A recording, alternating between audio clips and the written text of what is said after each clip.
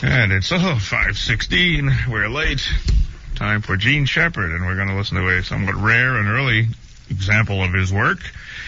A little different style than you may be accustomed to if you haven't heard some of these earlier ones. This one from February the 27th of 1961.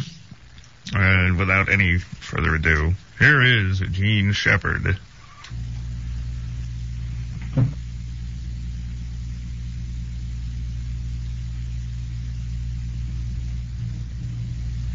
See, the longer the pause, the better, Jerry. There's something about silence today that makes everyone in Queens feel terribly insecure. And people who are insecure are ready for anything.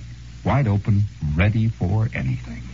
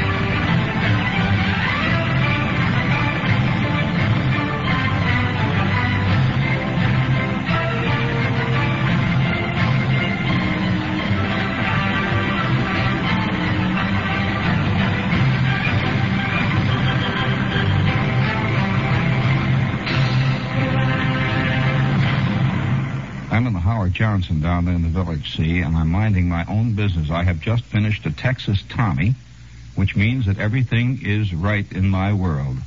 And I'm standing there next to the ice cream counter when all of a sudden this guy walks in right out of the street, see. The sun is coming down. It's a beautiful, it's a neo-spring day. The sun is coming down. And this guy walks in, sits down at the counter, says to the guy behind the counter, there were two of them behind the long marble top thing there, and he says to him, I'll have vanilla.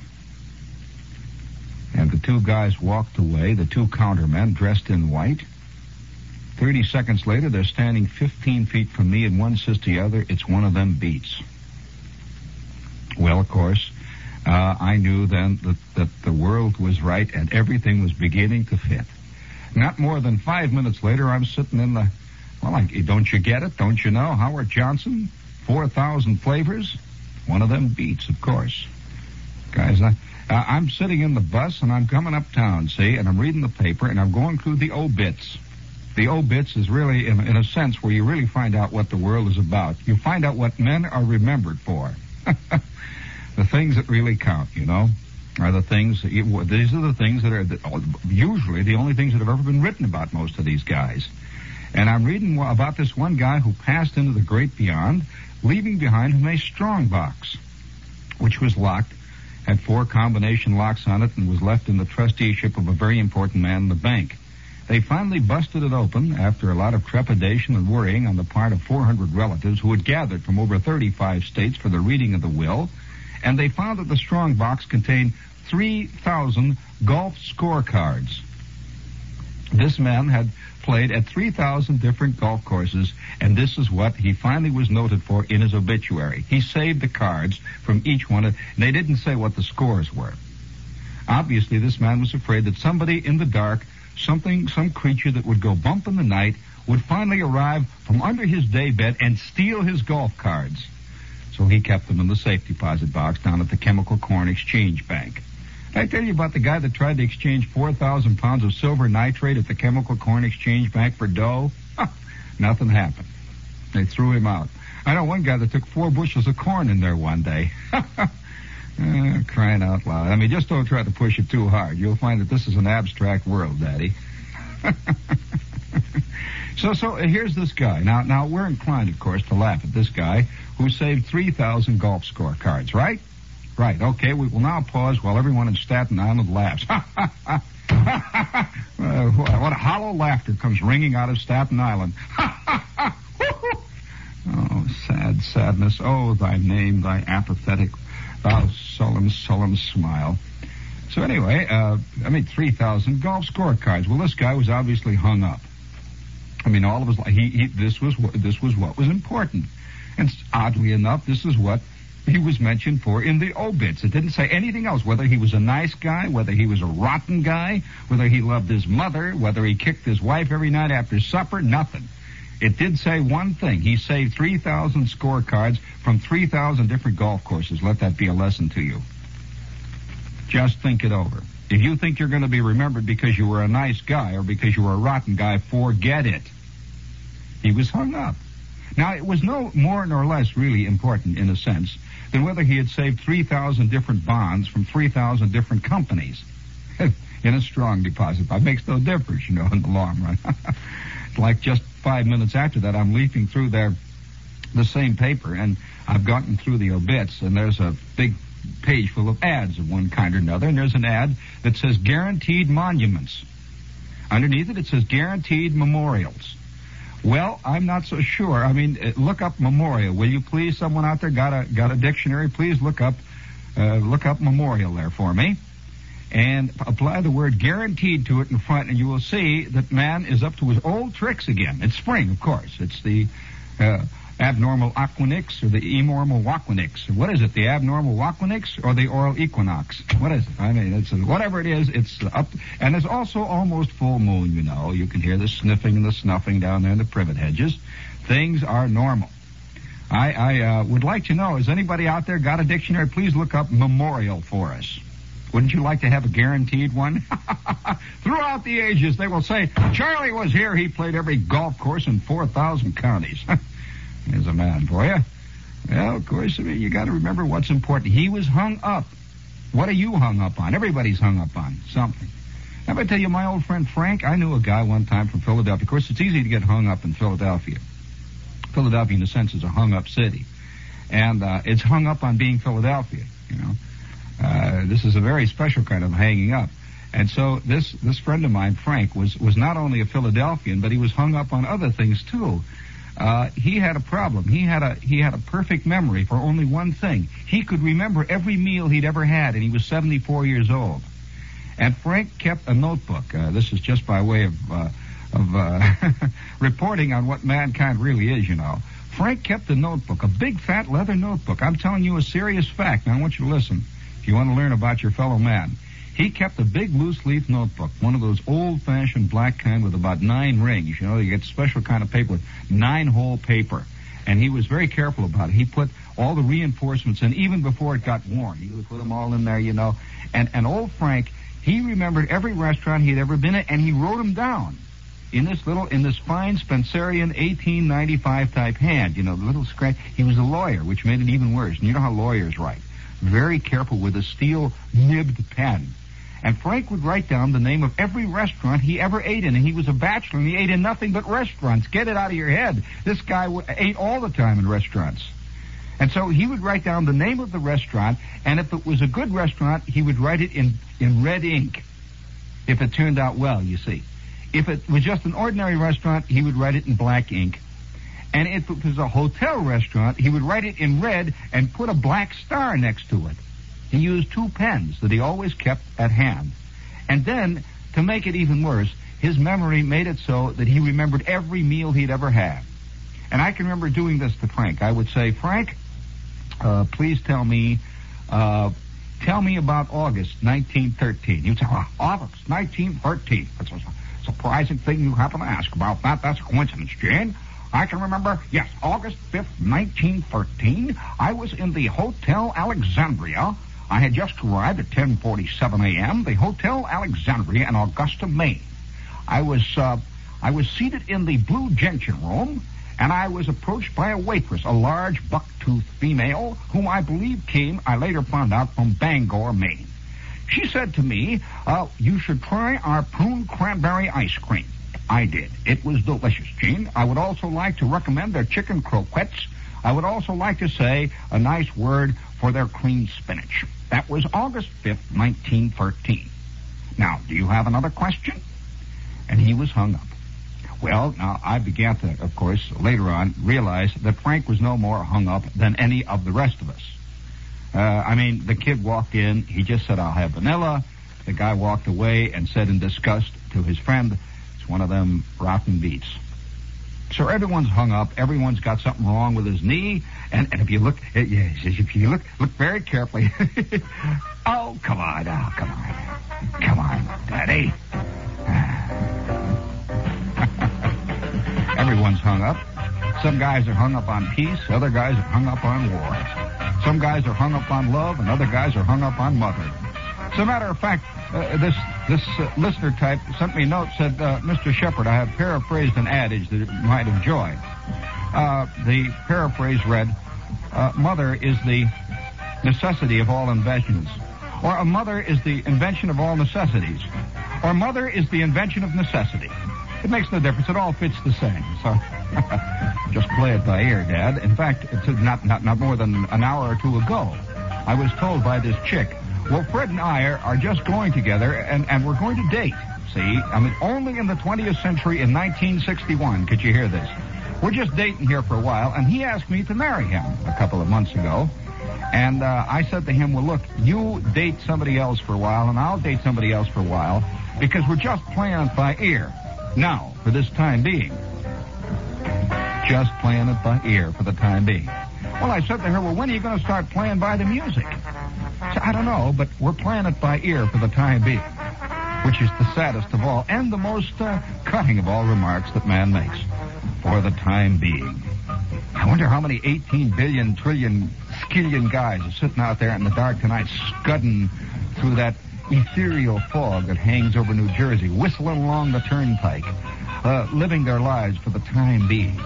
Yeah, well, for the time being, I'm working in the agency, you know. I'm knocking out some copy for the pickle account.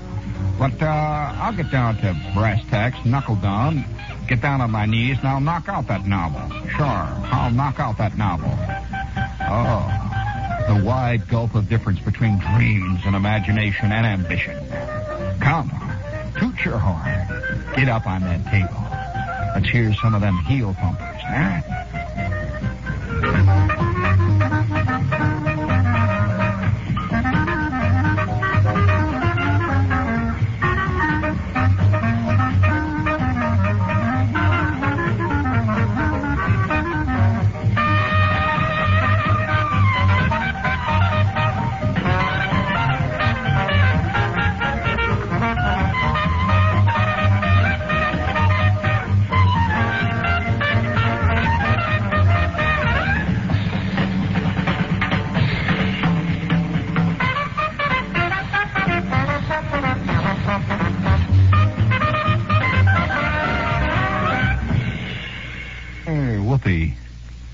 And this is me, Victor Jory. I'll be here till midnight. And we have with us here, speaking of guaranteed memorials, this is WOR AM and FM in New York. WBAI, New York. While we're on the subject of the guarantee, if you're out looking around and scrounging out in the darkness there and you're looking for something to eat, Prexy's is open. They're open and they'll be swinging until 2 o'clock this morning. You know, has it ever occurred to you that I had the wildest experience in Rome. There is a place in Rome. I don't know how many of you have ever been to Rome, but to those of you who haven't, you might be interested in this, and to those of you who have, you will remember this, undoubtedly. But there is a place in Rome that serves, without a question of a doubt, the worst hamburgers in the Western Hemisphere. It's a very funny thing about native foods that wherever you go, in any country, it doesn't make any difference where it is, whether it's France or Belgium, any place I have been, the hip thing to do among the hippies in that particular country is to dig the stuff from some other country and to put down everything in their own country. This is the hip thing to do. And so I'm not in Rome 3 days when I meet this very hip type Roman. And I'm out there, everybody's moving around, and this guy says, look, I'll take you to a real place. This really swings. Now this makes it, Dad. This is okay. And so about half an hour later, we're in this terrible hamburger joint. And it is the worst, I'm telling you. He says, this really makes it. He says, this is the real stuff, And so I says, oh, is it? And he says, yes, sir, Dad. And he says, the real stuff. And so they trot out these hamburgers that look like they were made out of old golf balls with ketchup on them. And bad ketchup. If you can imagine ketchup that tasted like old tomatoes, nothing else in it, with a little salt. This is what they were getting. And all the guys behind the counter were trying to make like they were from Brooklyn. It's just like, have you ever seen all these waiters up and down 49th Street in these two-bit French restaurants who come from the Bronx all trying to make like they're from France for the tourists? The wildest thing, you ought to hear some of that Grand Concourse French. And this is the way it was in Rome. These guys are walking around there, and here I am from headquarters. See, I'm from home base. I'm an old Prexy's man from way back. I've been eating Prexy's hamburgers since before they got their first bun. And I'm eating this terrible hamburger, and I don't know what to say to this swinging Roman. He's telling me how great this is. And the name of the joint is the Californian. This place. Oh, the most world's off. And here it is right in the middle of Rome. And this is the hip place for the Romans to go. And little do we realize, most of us don't, that one of the few native art forms that we have contributed to the world is the hamburger. This really is Native American food. When you think of native French food, you think of native Italian food, you think of native English food, which is that old sponge that they put out there. I don't know what native English food is. Kind of like boiled wash rags or something. I've had it. It's very strange stuff.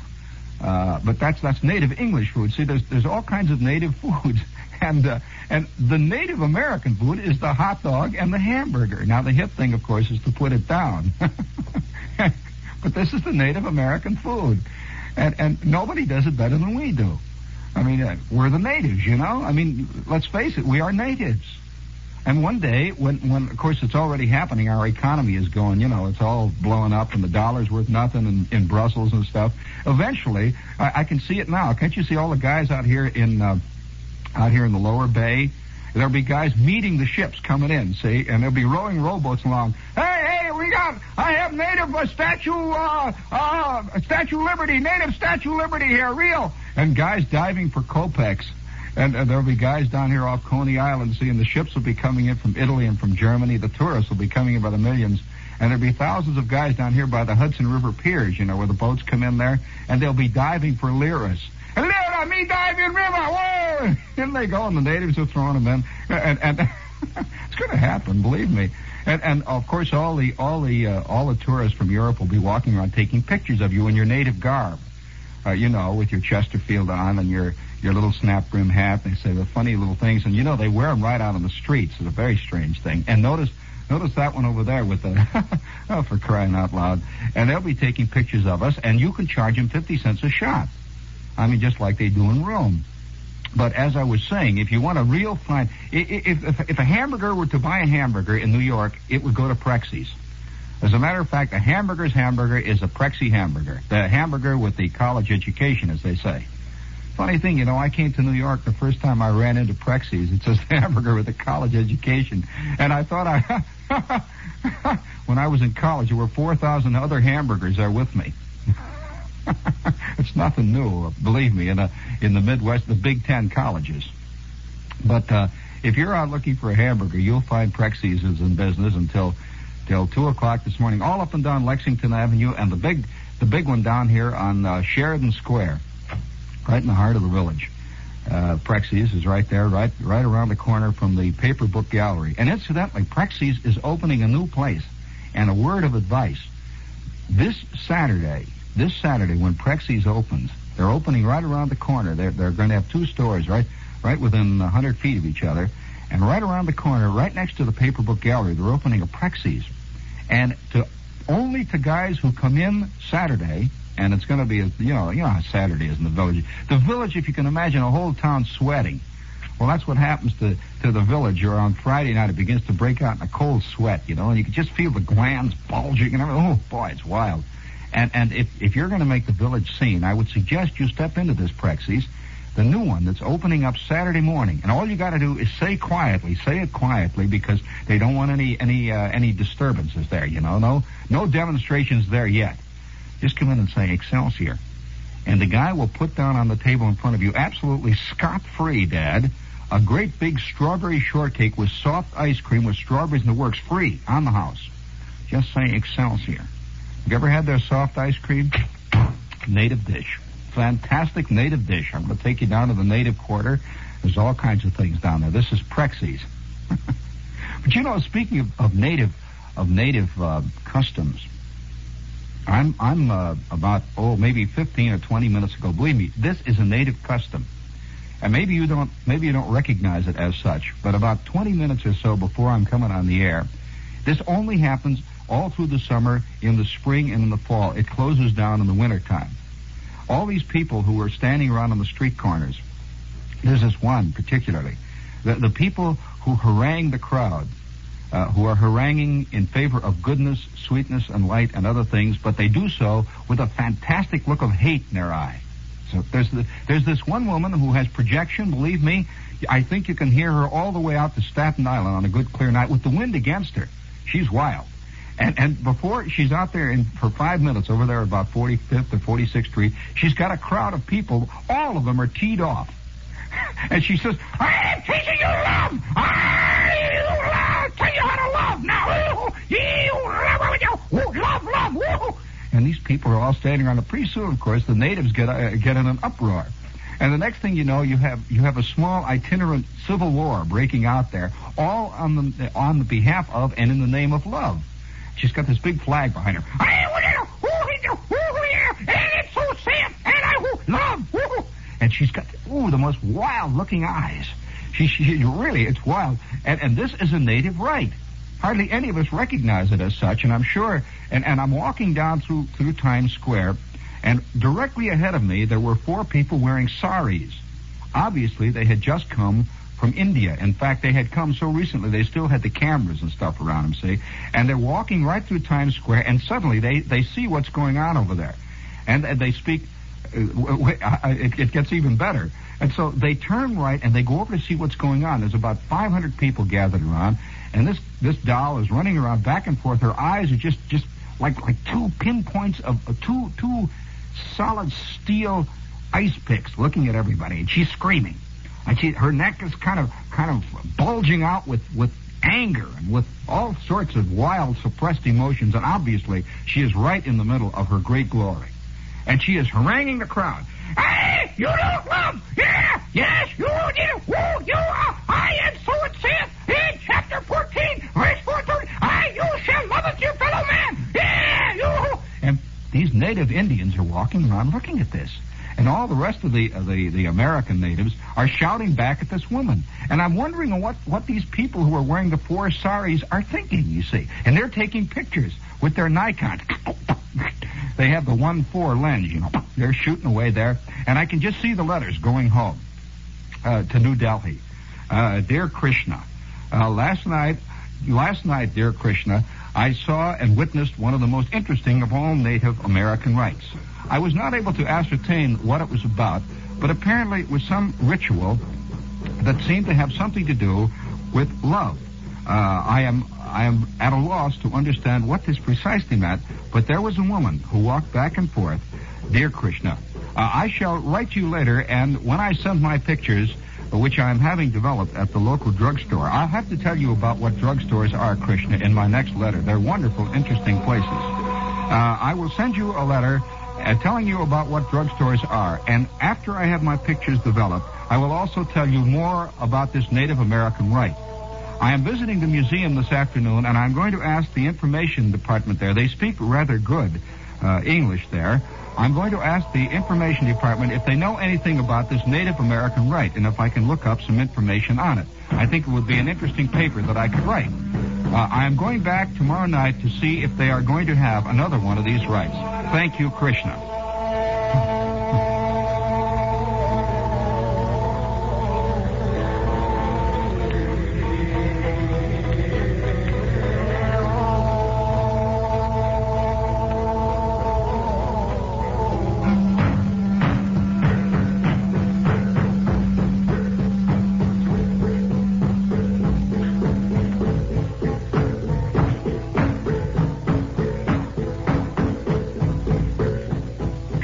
Poor clown just called in. Who does he think he is, Jack Parr?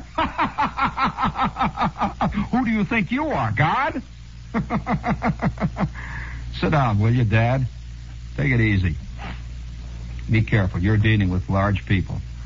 It's a funny thing, but the Native American rights go on and on and on in this world. And one of the most intriguing native rights that I've witnessed in a long time is a particular and very peculiar native right, native very much to the island of Manhattan. I've never seen this anywhere else. I have never been in. This is the thing I noticed years ago, and I've been making all sorts of researches into it. Now, for example, over here on about 49th or 50th Street, right off of 7th Avenue, there's a bowling alley. Now, this is the downstairs type of bowling alley. It's underneath a Chinese restaurant, which is a typical Manhattan combination, bowling, Chinese restaurants, and above the Chinese restaurant is a place that says in neon, Gypsy Tea Red, leaves red free, come in. And a big picture of a palm there, and this is Manhattan swinging along there. A combination of bowling, mysticism, ancient Oriental foods with a little touch of magic tossed in. Yeah, the Druids are out by the score. This is of course, there are two things that bring the Manhattan Druids out. Of course, naturally, the most obvious thing is it's full moon. All sorts of things are beginning to gnaw and pop out at the edges. And so I'm standing there looking at a sign where this bowling alley goes downstairs, and it's got all kinds of little pictures in a glass case there. And of all things, there's a picture of Rosemary Lane Bowling.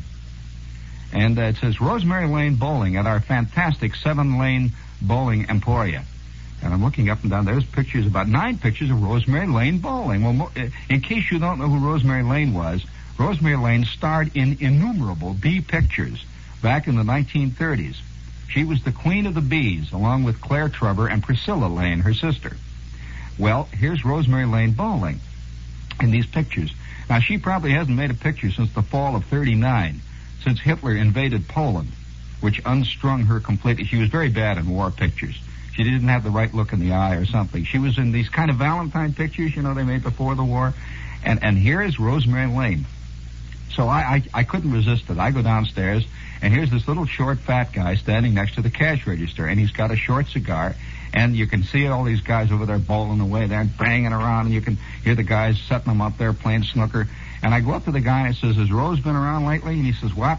I says, Rosemary. She come around anymore? He says, what are you talking about, Mac? I says, has Rosemary been in lately? Rosemary Lane. Now, come on. She comes around here, hangs around this joint. Has she been around lately? I'm looking for her. So what are you talking about, Mac? I says, Rosemary Lane hangs around this joint. How long has it been she's been in here? I don't know what you're talking about. Get out of here, Mac. You want a bowl? I'll put you down on a list here. There are 3 guys ahead of you. This is open bowling tonight. I says, okay. Well, when I see Rosemary, I'll tell her you forgot her. She'll make you take her picture down. He says, get out of here, Mac. I mean, so I figure, I'm onto something good. So I drop into this barber shop, and this barber shop has a big picture of Steve Allen there in the window, see? And now, a big picture. It says to Fred, the greatest barber in Manhattan, Steve Areno. So I go in there and I says, hey, Steve, been around lately? He says, what are you talking about? There's this guy, all night hair cuttery, see? And his hair looks like it's made out of patent leather. And he's not smoking a cigar, but you know that he's even when he isn't smoking a cigar, there's one there. So I says, has Steve been around lately? What do you mean, Steve? Who you mean? Are you a cop? I said, no, I'm looking for Steve Areno.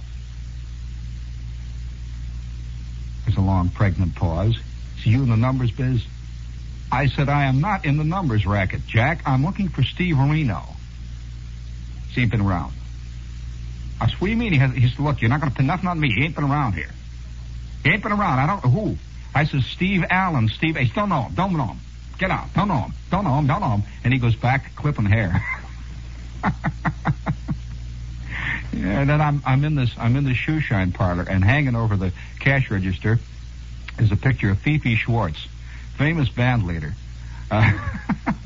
girl band leader, and she's standing there in this gold lame gown, Fifi Schwartz and her Manhattan Society Strutters, and you can see all the guys sitting back with the trombones. And I says, "Hey, Charlie, how long has it been since Fifi's been in here to get her pump shined?" He says, "Fifi who?" I said, "Fifi Schwartz, the famous band leader. There's a picture of her over there." He said, "Fifi Schwartz." And I said, "There, I see her picture hanging up over the cash register." "Oh, Fifi Schwartz." "Yeah." I said, "Well, has she been in lately?" He said, "I don't know." I said, "Well, what do you got the picture of you?" "I don't know. I was there when I bought the joint." "I don't know who Fifi Schwartz is." The pictures come with the lease, apparently. New York has cleaning places that are recommended by 5,000 different itinerant tap dancers. Have you ever been in these places? There's signs of all kinds of tap dancers, guys with marionettes, puppets, all sorts of guys looking out to Fred, the greatest cleaner in the world. This guy never lost a button yet. Signed Charlie. You know, all of them looking, obviously theatrical pictures, looking out. And this is a very, very special. Oh, and there's another picture that is apparently Jack Dempsey has had his picture taken with every guy that runs a cigar stand in 4 counties. Every guy, and Bob Hope, too. There's about 19,000 pictures of Bob Hope with his arm around this little short fat guy smoking a cigar to Fred, the greatest cigar dealer in the biz, Bob. Looking out. This is a Manhattan tradition, almost a complete native tradition that must be preserved at all costs. You know, nobody's ever asked me. When I first came to New York, I'm walking around, I'm out of work, see, and I'm walking back and forth, and I see all these guys in the windows, all sorts of guys. Ed Sullivan, 5,000 different Borscht Circuit comics named Jackie are all looking out, you know, and they got that big grin, that big toothy grin on the collar that's a little too wide and the lapel that's 4 inches wide, you know. Either that or it's a millimeter wide. Depends. Whatever the style is, they go 6 feet further, you know. If it's narrow lapels, they got no lapels. The lapels are turned under, you know. And so here's Jackie looking out, this big mop of hair, and he's looking out, big grin. Says, Jackie, to Freddie, the greatest little old restaurant man in the world, Jackie. And so I'm walking out and, gee, these are the guys that must have made it. You know,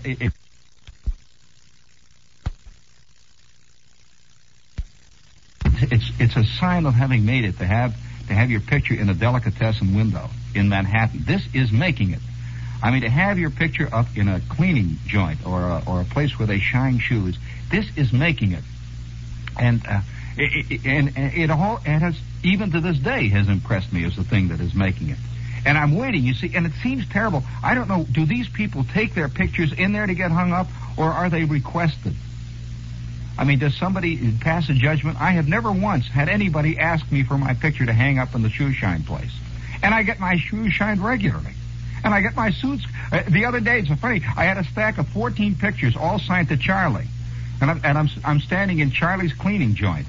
And I'm holding these pictures up so we can't help but see them, you know. And all around me are pictures of Fifi Schwartz and Ed Sullivan and dancers and tap dancers and people wearing all kinds of funny silk hats and stuff. And I'm standing there holding. He never once popped it. Never once. Do you push or what do you do? Do you pull or do you just stand? Do you shift on one foot or don't you? What's bugging you, Dad? 3,000 golf scores? Don't worry about it. Hey, don't worry about it. 3,000 golf scores? They'll never rob you. Ever. Come on, stand up. What's this guy think he is? Jack Parr or something, huh?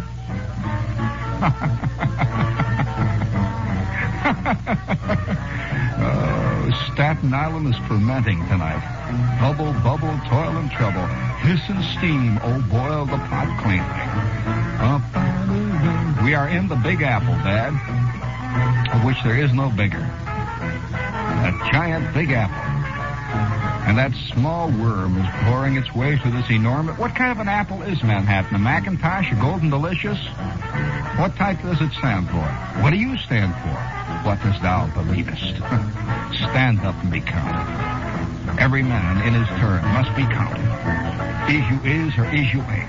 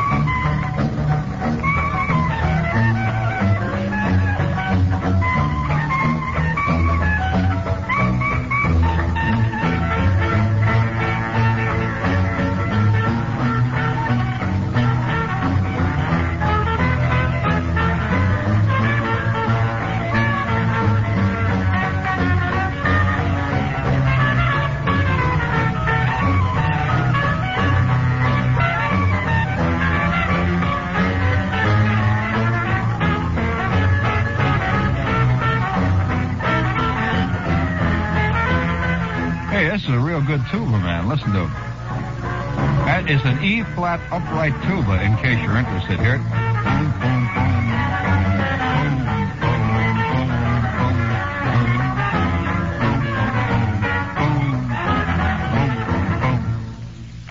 That's an E-flat upright tuba.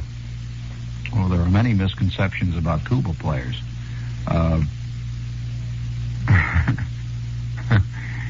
Yeah, it's funny. It's an odd thing, this business of time. Now don't duck away and say it's a cliche. Now stop it. It isn't so much of a cliche as you think. That a person well, I hate to say radio because it certainly isn't exclusively radio, but a person who lives by a kind of measuring of time, and certainly radio does this, you begin to have a very almost, it's almost like a taste. How can I say it? The time is almost tangible. You can almost feel it. And I can tell you this, that being on at this hour, between 11:45, quarter to 12, that period from 11:15 to midnight, is about as different. I can't describe it except to say that it's a completely different dish of tea. I've been doing for the last 3 or 4 years, ever since we left the nighttime all-night show, which was in 1956. I've been doing all sorts of sort of half daytime, half nighttime things, and this is like returning to something that you haven't eaten for a long time, but you vaguely remember that you liked. And suddenly you're having it again, and it tastes even better than you thought it tasted. And it makes everything, it's a very, very odd thing, this business of time. And I also suspect that it is applicable on a much wider scale, too. That almost everything that we do in our lives is very closely and tightly governed by this almost totally, in fact, there are some philosophers who say it is a completely imaginary concept called time. No one has ever been able to determine whether time exists for rocks or not actually. It's a thing we have created, but whatever it is, it both controls us and we think we control it. And here I am sitting, and it's the time between 11:15 and midnight for me is about like a tiny drop of something that I am used to having a glass full or a cup of. But the drop is so much sweeter because it is only a drop that a cup would be too much now. That the drop is very important to me. A kid wrote me a note saying, Shepherd, says, you sound, since you got on the night show, he said, back again at night, you sound like a fish that's been flopping in the sun on a pier that's been thrown back in the ocean by a kindly old Shraft lady. Well, there's some truth in that. Another one wrote and said, Shepherd, I hesitate to write you this letter because in the past, every time I've written a letter to somebody, they have immediately disappeared forever. She said, the last time I wrote a letter was back in the mid-1940s. I gave up. She said, after that, I wrote a letter to Henry Morgan. When Morgan was on your station, she said, and he immediately disappeared. Immediately. And she says, I hesitate to write this letter. But I'm writing this letter because it seems like there is a chance that you might be there for a while. Now, I'm only saying it seems like. Now, of course, this is all, of course, an illusion. And then she went on to say, it must be obvious that WOR is actually run by a kind of fairy godmother that somehow digs gnomes and secretly has a great fear that the sky is falling down. Well, all of the things you're saying, baby, are true. As a matter of fact, the sky is constantly falling down in this business. You can hear the creaking of the hinges. Those hinges, by the way, are the well-known hinges of hell, which, as you know, creak mightily and are constantly opening and shutting. As a matter of fact, there is some talk now that they're swinging doors. If you had your choice, there's a secret desire to go to both places. If you could have the worst of both possible worlds, I think you might. Because really, you can't see yourself in a place where everybody's all the time and there's nothing but music playing and you sit there and you're never unhappy, nothing, no tension, no problem. Of course not. And a place where nobody is better than anybody else. Everybody's got to be better than somebody else somehow. Secretly again. Okay, this is something we will never admit. This is why a lot of guys vaguely, either you've got to have somebody that you know is better than you are, or you've got to be better than somebody. It depends, there's the recessive and the aggressive characters in mankind. And a lot of people get terribly unhappy when they can't see anybody on the immediate horizon who is better than they are, because they secretly feel they're pretty rotten. And there's got to be somebody that's better than me running the show. There's got to be. We can't let rotten guys like me run the show. Oh boy. And so this creates dictatorships, by the way, among other things. Kings, all the rest of it, it creates all this sort of thing. And then there's the other type of person who is not happy unless he's better than somebody.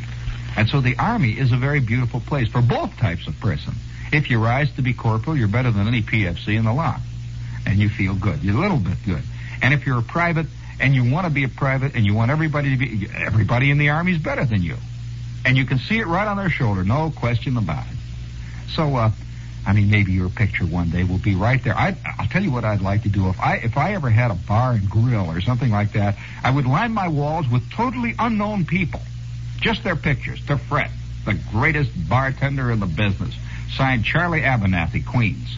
And I'd get all these very theatrical pictures made of them and never say anything about who they were. And believe me, the people who would come in would believe that they're celebrities. Somehow, someplace they would be. Come on. Just all you got to do is pull your stomach in. That's all.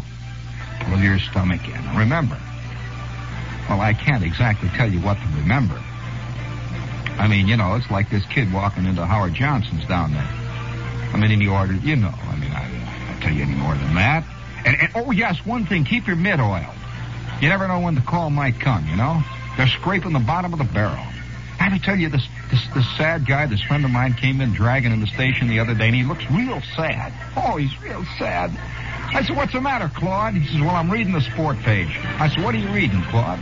Yeah, I'm reading the sport page, and I'm reading about Stan Musial. I said, what's the matter with Stan Musial? Well, it says that Stan Musial is now the oldest extant ball player, and he's going to give up after this season. I'm one semester older than Stan. I said, well, what? He said, well, that means I can never make it now. Ever again. So secretly we all feel, I always was good going to my right, actually. I still feel good. There's a lot of ball players that are playing yet today that are older than me. I feel great about it, I'm sitting out there at Yankee Stadium one day, and all of a sudden the word comes, Ralph Houk is out there. Are there any second baseman? Emergency, second baseman. 5 minutes later, I'm out there, and I got my knickers rolled up over my knees, And I borrowed a glove from Hank Fowler or somebody. Oh, but whatever. I mean, don't push, Dad. Keep your knees loose and keep your fanny down. You never know. A low silhouette,